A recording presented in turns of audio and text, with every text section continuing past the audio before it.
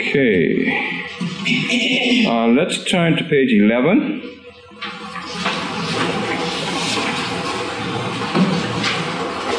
Page 11 says, the battle is on, join the fight. Few people want to be in a battle. As followers of Christ, however,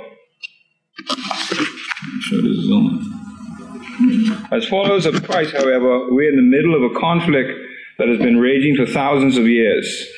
Whether we know it or not, ours is a spiritual battle, and it's critical for us to know the stakes. Anyone with military experience will tell you the value of knowing your enemy and determining what you're up against.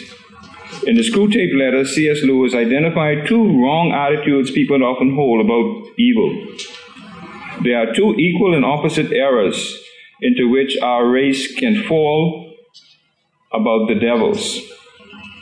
One is to disbelieve in their existence. The other is to believe and to feel an excessive and unhealthy interest in them. In this study, The Dark Side, we'll take a deeper look at the truth about Satan, demons, and the pervasive evil in the paranormal world. Yes, those are dark subjects, but they're also critical for those of us who need to know what we're up against. Thankfully, this study will also examine everything we've been given in Christ to stand against the forces of evil. We don't need to be afraid. In fact, through the truth of who we are in Christ and the armor He has made available to us, we can stand confidently against the devil's schemes. Yes, Satan is mighty, but our God is almighty. All right, so we want to keep that introduction in mind as we go into our study on the dark side, which covers 6 sessions or 6 lessons. And it'll be good again to remind you to try to go through this at home prior to coming to class so that you can have all the questions answered and be able to more fully participate. First question then. What monster or fictional villain best represents evil to you? What monster or fictional villain best represents evil to you? First question on page 13.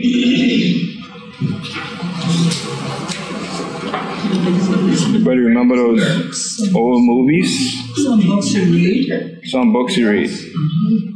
What fictional villain or character? Freddy Krueger. Freddy Krueger. All right. That's the Friday the 13th movies, right? Yeah, they're on TV now. Right, yeah, they're showing those now. Okay, anybody else? From Star Wars, you know that? I think it's Darth Vader. Darth Vader from Star Wars. Okay. All right. So we are acquainted with those figures.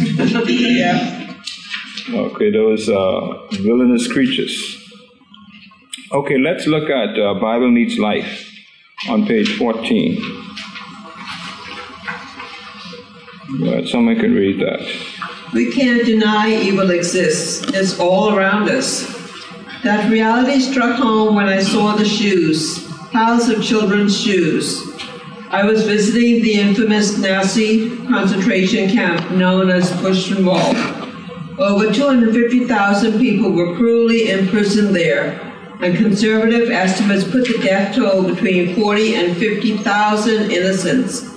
Seeing the others left little to the imagination, but it was the shoes of the countless children who died that hit me with the harsh reality of evil. Unfortunately, evil isn't something we just see in fiction. Evil is no illusion, and while it can certainly reside in the hearts of people, such evil is most clearly seen in the one who seeks to inspire it, Satan. The book of Revelation shows us exactly who this Satan is, the one who seeks to harm us. Thankfully, the book of Revelation also tells us of Satan's defeat. In this study, we'll see what Christ has done for us and how we can stand against Satan's schemes. Okay. That's an interesting introduction to our study. What is the point of our lesson today? Satan fights against us, but we can stand in Christ. Okay, absolutely. There's no doubt about it. Satan is fighting against us every waking moment. But we have the assurance that Christ is fighting for us. He's on our side. And we can stand in Him. Okay, let's look then at the first scripture reference we have on page 15, Revelation 12, 7-9. Then war broke out in heaven. Michael and his angels fought against the dragon. The dragon and his angels also fought. But he thought he could not prevail, and there was no place for them in heaven any longer. So the great dragon was thrown out, the ancient serpent who was called the devil and Satan, the one who deceives the whole world. He was thrown to earth, and his angels with him. Okay, so a couple of things we want to note from verse 9. The dragon is one of the names mentioned there. And the dragon is identified as the devil, Satan, and God's chief adversary. He is the main person who is primarily fighting against God. We know his history, right? In Revelation chapter 12 and verse 9, it says, this great dragon, the ancient serpent called the devil or Satan, the one deceiving the whole world, was thrown down to earth with all his angels. We don't know how many of them there are, but there are many. And Revelation 20 verse 2 says, he seized the dragon, that is God, that old serpent, who is the devil, Satan, and bound him in chains for 1,000 years. Okay, so we have those two references there to Satan.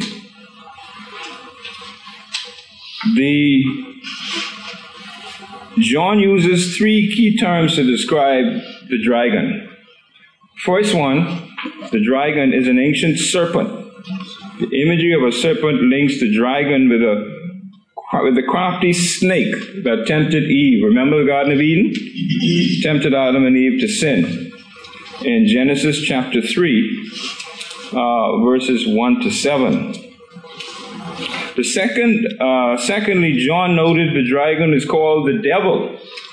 The Greek word translated devil means accuser or slanderer. Okay? And so whenever we find people being accused, especially wrongly, we can associate that with the devil himself. He is the accuser of the brethren. We saw that in Job's instance, where he went before God and tried to accuse Job. And then he's also called a slanderer. So slandering is also associated with the devil. And so we need to be mindful of those two terms. Whenever we find people who are accusing people and slandering people, they're actually doing the work of the devil. They're doing Satan's work. And so we want to be cautious that we don't find ourselves doing the same thing. And then the third term John used, he identified the dragon as Satan. And this word appears both in the Old and New Testaments. Both the Hebrew and Greek terms translated Satan to mean adversary. And he is, as we mentioned already, God's chief adversary because he wanted to be God. He wanted to overthrow God and become God.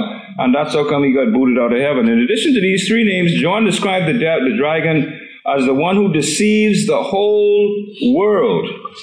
And when we read the newspapers and we listen to the media news, we can see that he's doing that, right? He's deceiving the whole world. Deception was one aspect of Satan's dealings with Adam and Eve. That's how we got where we are today, because of his deception. Okay, he deceived Eve into thinking that God was holding out on them. Didn't want them to have what they were entitled to. Jesus called the devil a liar and the father of lies in John 8:44. Okay, so lying is also associated with the devil, and we need to be mindful of that. The devil and his angels were thrown to earth. The Bible scholars present a wide range of interpretation about when this war in heaven occurred. Some contend this This text is about the fall of Satan and his angels before the beginning of human history. According to this view, the fall of Satan happened before Satan tempted Adam and Eve. Others suggest the heavenly war happens during the tribulation of God's people near Jesus' return to the end of time.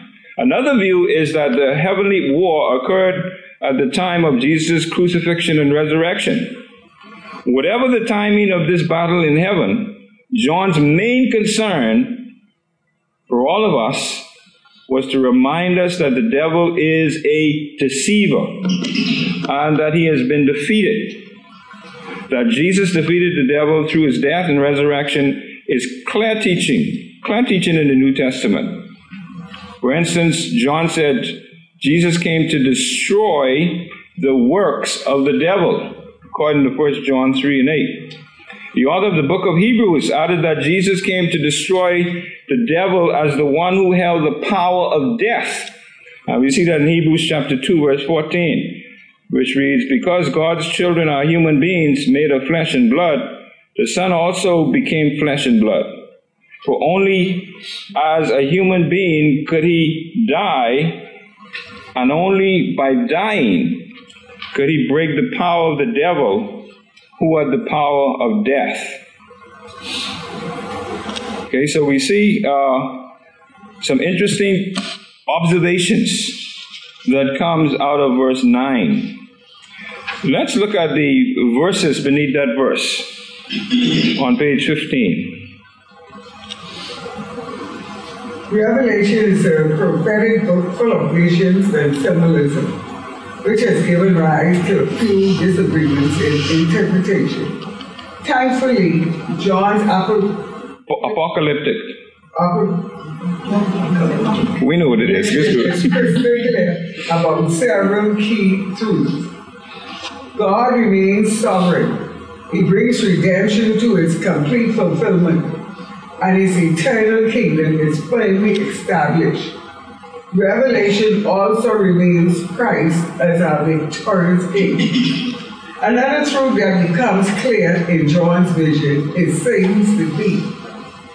Revelation 12 describes the war in which Satan, pictured as a great dragon, is defeated by God's angelic forces. When does this war take place? Some scholars believe the battle occurred at the time of Jesus' ascension, when the Son was caught up to God and to his throne. Other scholars are convinced the battle will take place in the future, specifically during the later days of the tribulation. We might differ on the timing of this war, but we can be clear on one thing. At its conclusion, Satan is defeated. Satan no longer has any right to be in heaven, the place where Jesus has been exalted to the right hand of God. But the devil doesn't go down without a fight. He still wants to destroy us.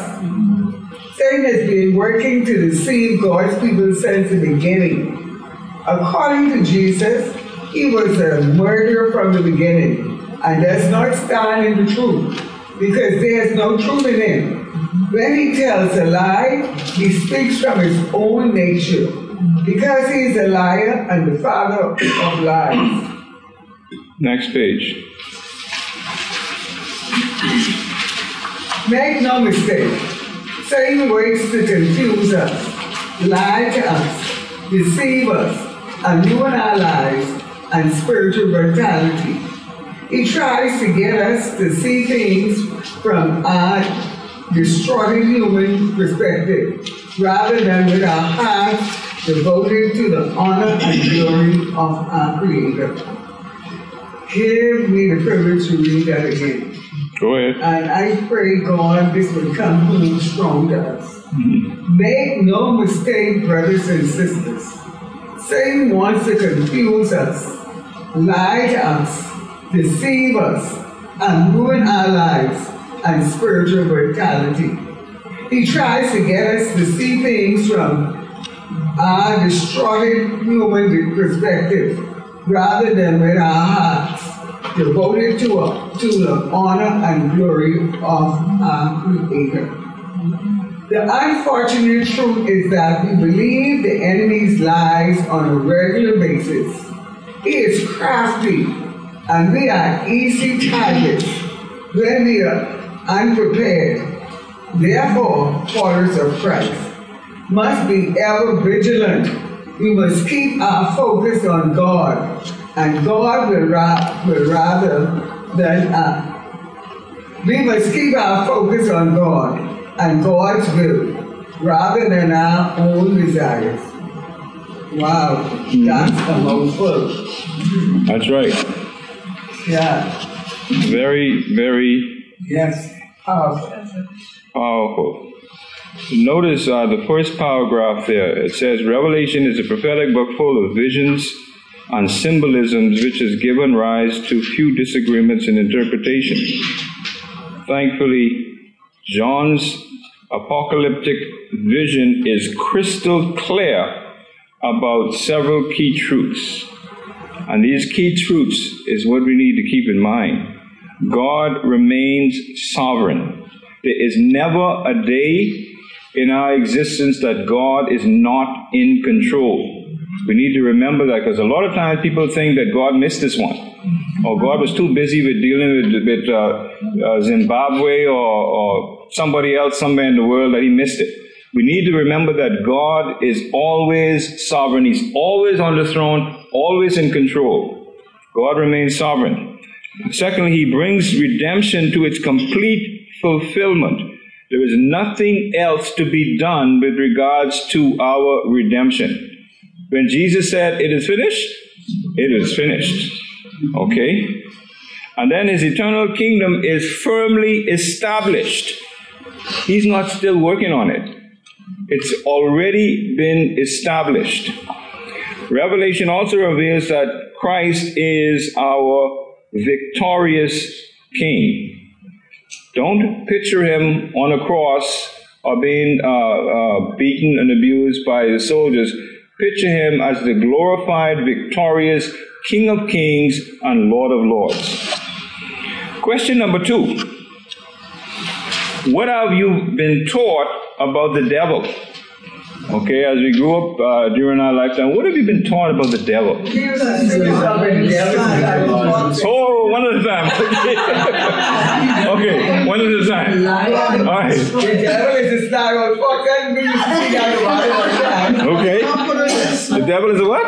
It's a sly fox. A sly fox, okay. You put him in a box, that's what it's getting. I never heard that one. The devil is a sly fox, you put him in a box? Yes, that's a song. That's a child's song. How does it go?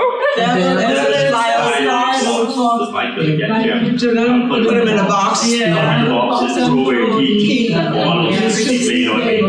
Wow, never heard that. Yeah, yes. Huh? And because I'm glad I have salvation. Okay. Yeah, that's the whole story. Yeah. All right. I never heard that one before. Anybody else? Look here. She is saying it. Yeah, her saying by her. She really know it. Go ahead. Well, the first part is right. It says the devil is a sly old fox. If I could catch him, I'd put him in a box. Lock that box and throw away the key for all the tricks he's played on me. I'm glad I have salvation. I'm glad I have salvation. Glad I have salvation. I'm trusting in the Lord. I didn't edit it. All right. Yeah, she was just saying part of it. Okay. Good. Well, that describes him to a T. In terms of what he's doing. That's right. I'm excited with my when I go over it. Okay, question number 3. So that's one of the things we've heard about, we've been taught about the devil. What else have we been taught about the devil? Another way he walks The around. Bible is really in your mind too, more than anything. You might think physical, but it's Okay. in your mind. So you got to be careful of what's happening in here. Okay. And then whatever he says is the opposite of. Whatever Okay. he tells you, just know that it's All right. And the devil, that's If you why. can do something, you could do it. Okay, that's why Romans tells us that our mind is to be transformed, our mind renewed. Anybody else? And he walks around like a roaring lion, waiting to seek to Okay, he walks around like a roaring lion, seeking to destroy. He steals and he kills and Go ahead. destroys. I always hold fast to the verse, and I don't know where it is, that says that the devil has no power on earth that God does not give him or allow him. I forget the exact wording. So that's something that I always refer to when I feel the need. Right, and we have an example of that in Job's situation. You know, the devil couldn't do anything without God's approval. And that falls under the category of God being sovereign. All right, because God is sovereign, he's in control. He controls everything. He only allows Satan to go so far and no further. In fact, the Bible tells us also that he said of the boundaries, the seas, that they could go so far and no further. All right, and so that's one of the things that we need to remember always, that Satan cannot do whatever he feels like doing. Okay, he has to get permission from God. In fact, the story of Job tells us that Satan appeared with the other angels before God. And that is an implication that God keeping tabs on him, that he is accountable. Okay, he can't do whatever he feels like doing. Question number 3. Where do you see evidence of Satan's deceptive work in the world today?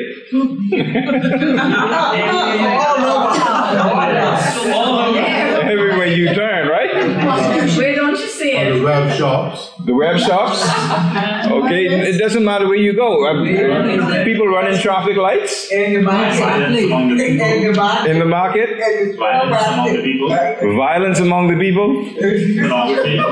Pornography? Persecution? Even from some of the pulpits. That's right. Yes. Okay, so the question should be where you don't see it. Right? But no matter where you turn, and it's becoming ever more prevalent. As we get closer to the return of Christ, you're going to see it more prevalent, more blatant. Okay? Because some people are doing some things today that they would never have done in some years ago. And so they're very brazen about it and blatant about it. Because Satan knows that his time is running out. And so he doesn't care anymore. He's pulling out all the stops. Okay, verses 7 to 9 reveal Satan to be a deceiver who has been thrown down in his battle against God. As we continue with verse 10, we'll see that Satan also functions as the accuser of those who follow Christ. Okay, so let's look at those verses. Verse 12, chapter 12, verse 10. On page 16. Then I heard a loud voice in the heavens say, "The salvation and the power and the kingdom of our God and the authority of his Christ has now come, because the accuser of our brothers and sisters who accuses them before our God day and night have been thrown down." Okay, let's look at the verses beneath there, because we have some bullet points there. Go ahead. Did you know that devil is not a personal name? Neither is Satan. These are titles that describe our enemy's evil power of work. In the Greek language, the word diabolos refers to someone who slanders and accuses. The devil is continually speaking against us. Indeed, we see in Revelation 12 that Satan not only seeks to deceive us, he also seeks to accuse us, just as he accused others throughout God's word. The devil accused Job. Satan stood before God and accused the righteous Job of not having a deep commitment to God. He even accused God of protecting Job from harm so that the man would not reveal his true nature. Okay, let's look at Job chapter 1. 9-11. Let's look at those verses. Job chapter 1, 9-11. Anybody have it? So Satan answered the Lord and said, "Does Job fear God for nothing? Have you not made a hedge around him, around his household, and around all that he has on every side? You have blessed the work of his hands, and his possessions have increased in the land. But now stretch out your hand and touch all that he has, and he will surely curse you to your face." Okay. The devil accused Joshua. Zachariah saw a vision in which Satan stood at the right hand of the high priest Joshua to accuse him. See Zechariah 3:1. Okay, Zechariah 3:1. Anybody have that? Yes. Go ahead. Then he showed me Joshua the high priest, standing before the angel of the Lord, and Satan standing at his right hand to accuse him. Okay, Satan was right there. Yep. Present and accounted for. Yep. Okay. Next page. Next page. The devil accuses us. You surely have felt his accusations. You've sinned too much. You're not good enough. If you really love Jesus, you wouldn't think that way. You failed. Satan is relentless. He desires to accuse us before our God day and night. His accusations can sting. But let's not lose sight of a greater thought. This lying accuser has been thrown down. Because of Christ, we have an advocate, someone who stands with us against Satan's accusations. The Lord stood with Joshua. In Zechariah's visions, the Lord answered Satan's accusations by saying, "The Lord rebuke you, Satan. May the Lord who has chosen Jerusalem rebuke you." Zechariah 3:2. The Lord stood with Peter. Hours before his arrest and trial, Jesus said to Peter, "Simon, Simon, look out. Satan has asked to shift you like wheat. I have prayed for you that your faith may not fail." Luke 22:31-32. The Lord stands with us. Satan was defeated through the work of Christ, and Christ now stands for us. He is our advocate. If anyone does sin, he has an advocate with the Father, Jesus Christ, the righteous one. 1 John 2:1. Believing Satan's lies can destroy our spiritual vitality. We must know our enemy's tactics, and we must always return to the reality of our faith and the forgiveness we receive through Jesus Christ. Okay, so we have a couple of points there that we can take note of in those bullet points. The devil accused Job, and we've mentioned Job many times already, because Job is a good classic example of how Satan works against God's people. And then the devil accused Joshua. And of course, Joshua had backup there. And then, of course, the devil accuses us. And I'm sure we've all had those thoughts that are mentioned here. You've sinned too much. You're not good enough. If you really love Jesus, you wouldn't think that way. You failed. We all have those thoughts, and Satan is the one who plants those thoughts in our minds. And then we think that God doesn't have any compassion toward us. And then we note the other three bullet points on the positive side. The Lord stood with Joshua. The Lord stood with Peter. And the Lord stands with us. And we can be assured of that whenever we face the devil and his tactics or his vicious schemes. And he doesn't sleep. Remember that. We sleep, but he doesn't. Okay, while we're sleeping, he's cooking up the next scheme to work against us. All right? He doesn't need sleep because he's not human. All right? Question number 4 on page 18. How should we understand Satan's role as our accuser?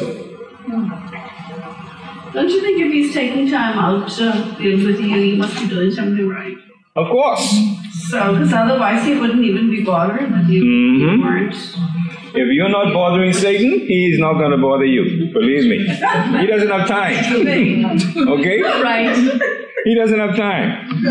Okay? He's got too many other things to work on. But if you are bothering him, someone says, when believers pray, there's hemorrhaging in hell. You don't bother Satan, he won't bother you. Okay? And so when you are attacked and accused, like Job, you know that you got to be doing something good that pleases God, that's honorable to God. Okay, now if he's not bothering, then you need to be concerned. Okay, if he's not bothering you, then quite naturally you're probably doing what he likes. And he said, he may be one who said, you can say what you like, you can do what you like, but I still got you going my way. Remember that song? Yeah. Well, that's what Satan says to some believers sometimes. All right? You can say what you like, you can do what you like, but I still got you going my way. Yeah. Satan comes from the sleep. That's right. There's a saying, Satan trembles when he sees the weakest sayings upon his knee. That's right. Okay, so Satan does fear believers, in terms of how we live. Now, we have an activity there that says not even close on page 17. Did anybody do that? She didn't get her book yet either, so. Sorry, I didn't get a book. Okay, well, that's a good exercise to do. It gives you a start there, where it says, use the chart below to list some of God's attributes along with how Satan compares. And he uses two of them there to give us an example of God, omnipresent, exists everywhere. Satan exists only in one place. And then you can look at the other attributes of God. Some of them we mentioned last time we were here in the other study, and then you can match them there. Okay. How can the church better communicate the reality of God's superiority over Satan?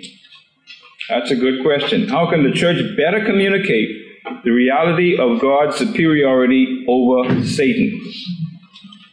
Anybody want to give it a crack at answering that? Through the life that we live.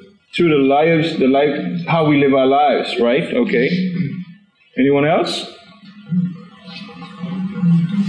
By mentioning God all the time, and we don't need to be referring to and talking about being afraid of Satan. Okay. We don't give him priority in our conversations, in our thinking. Okay, as the hymn writer says, there's something about that name, and we can use that name. Okay, Revelation chapter 12, verses 11 to 12.